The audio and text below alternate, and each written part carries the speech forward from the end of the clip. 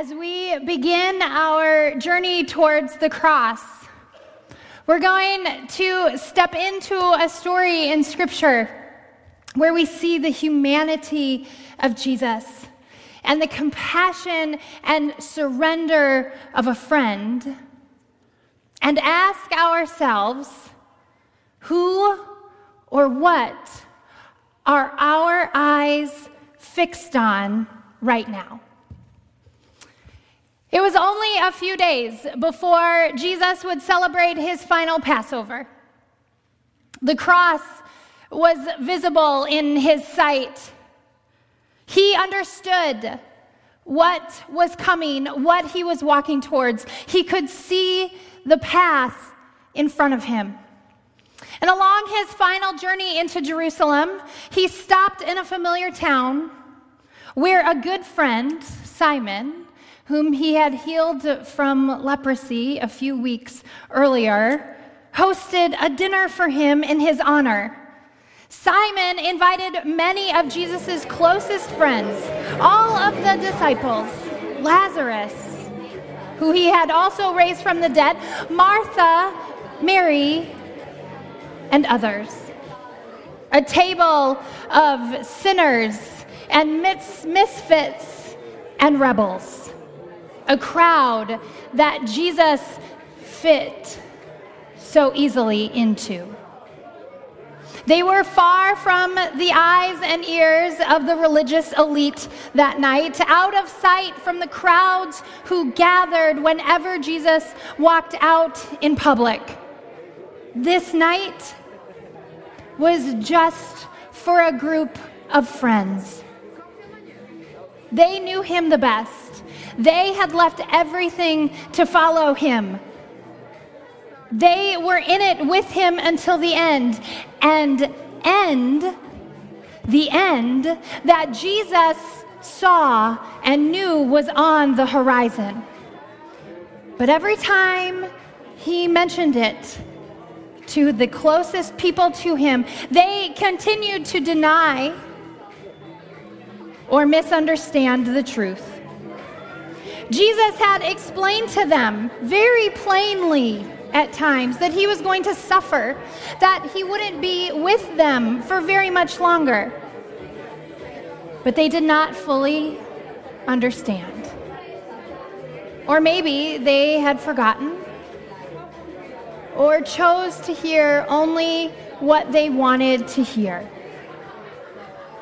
So on that night, they sat oblivious to what would come in the next few days. However, their friend sat at the table that night staring at his future with the weight of the world and the weight of sin on his shoulders. There was one, though, that night among them that understood. Mary. Mary saw his heart. Mary felt the chill of betrayal that was in the air. Mary knew who was sitting in front of her, the Savior of the world. She understood what was coming and why he had to do it. So over the sound of clinking glasses and gut laughter and friendly jabs, she walked into the room and straight over to Jesus. She took down her hair. She opened a jar of very expensive perfume, and she washed his feet with it, drying it with her hair.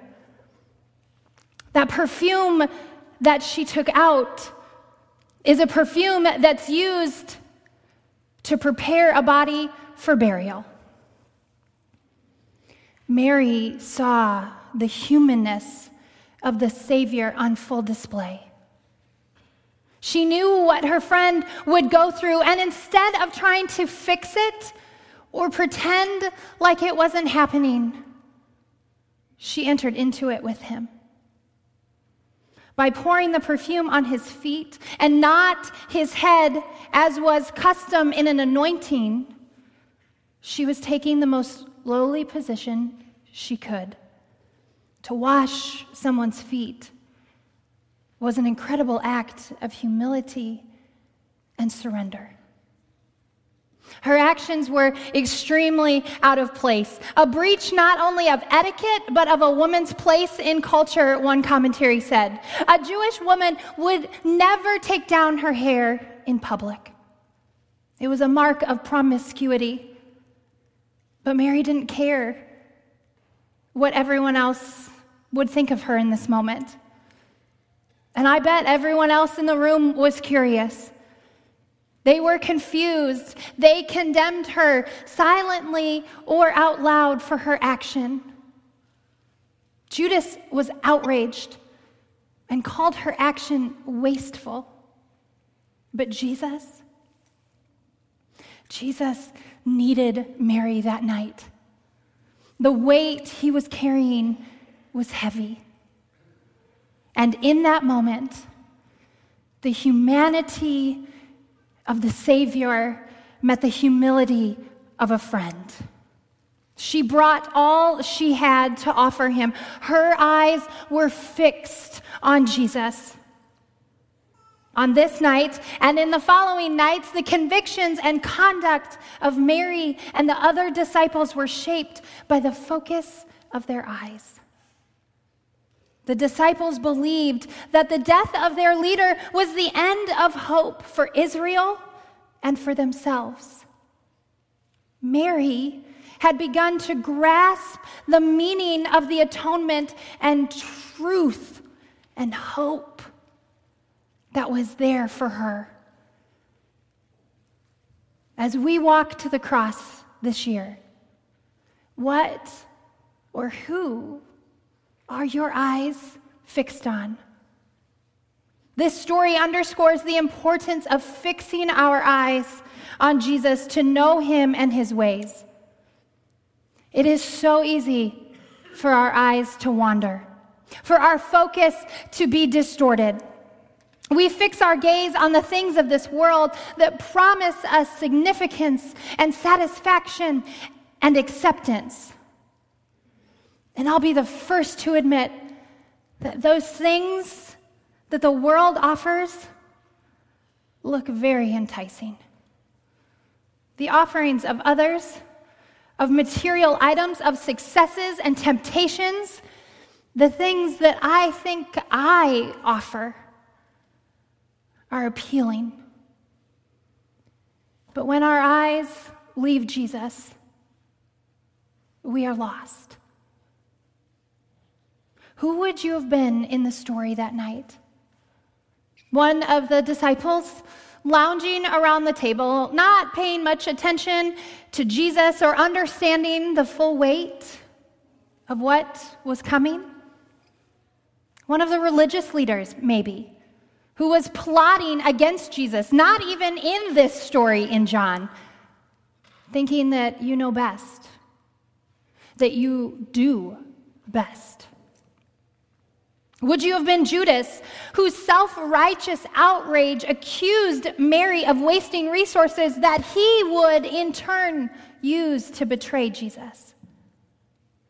Judas masqueraded as one who focused on Jesus when he was really focused on himself.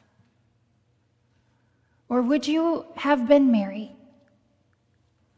once again sitting at the feet of Jesus, bringing all you have to offer him, eyes fixed on him, recognizing your need for this man who would walk to the cross for you?